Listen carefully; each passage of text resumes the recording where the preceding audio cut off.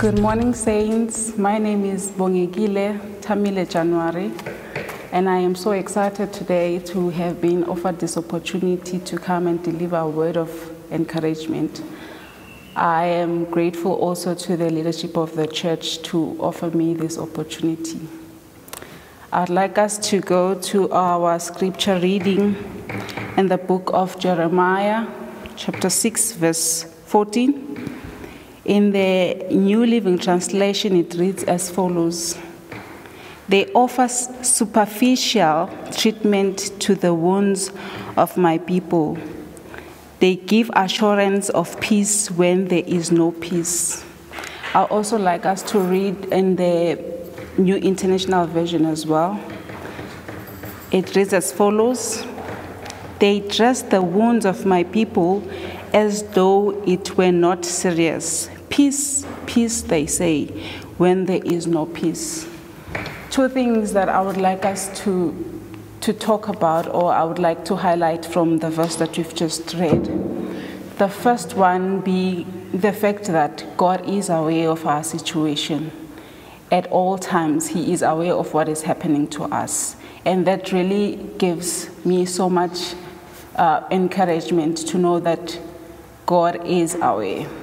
And the second thing that I would like us to talk about is the superficial wounds that the scripture is talking about. See, those who are in medical or health sector, they would explain this better, that a wound that has not been properly treated, it becomes septic and it's easily infected. And sometimes it can even it can also bring disability as well. So how do I know this? My uncle had an accident a long time ago. He cut his pointy finger with a zinc, and he did not go to the clinic or go see a doctor for that wound. Instead, he just washed the blood off and then wrapped that finger with the cloth. After a few weeks, the pain was not that much, but he still could not bend the finger.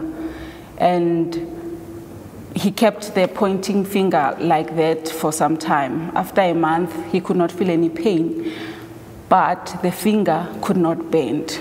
So that offered him a name as well. The community called him a pointy finger John. So if a person who's not familiar to the area comes and is looking for John, you'll be asked, which John are you looking for? The pointy finger John.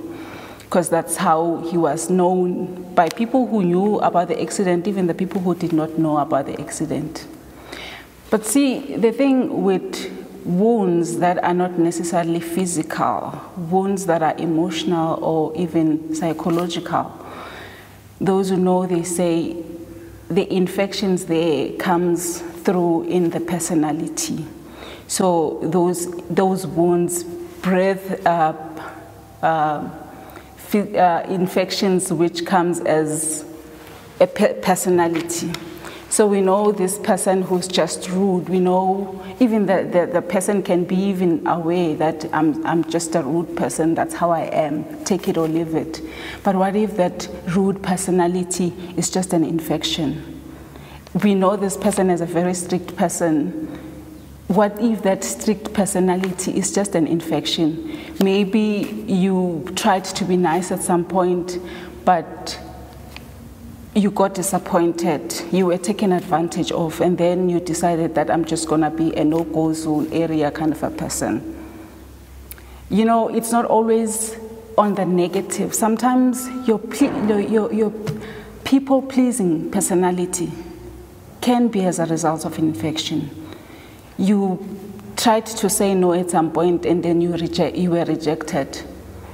And because you were you therefore decided you were scared of being rejected, and therefore you decided that I'm going to be a yes ma'am, a yes sir kind of a person. What if your working so hard is as a result of an infection? You are in your 4th degree.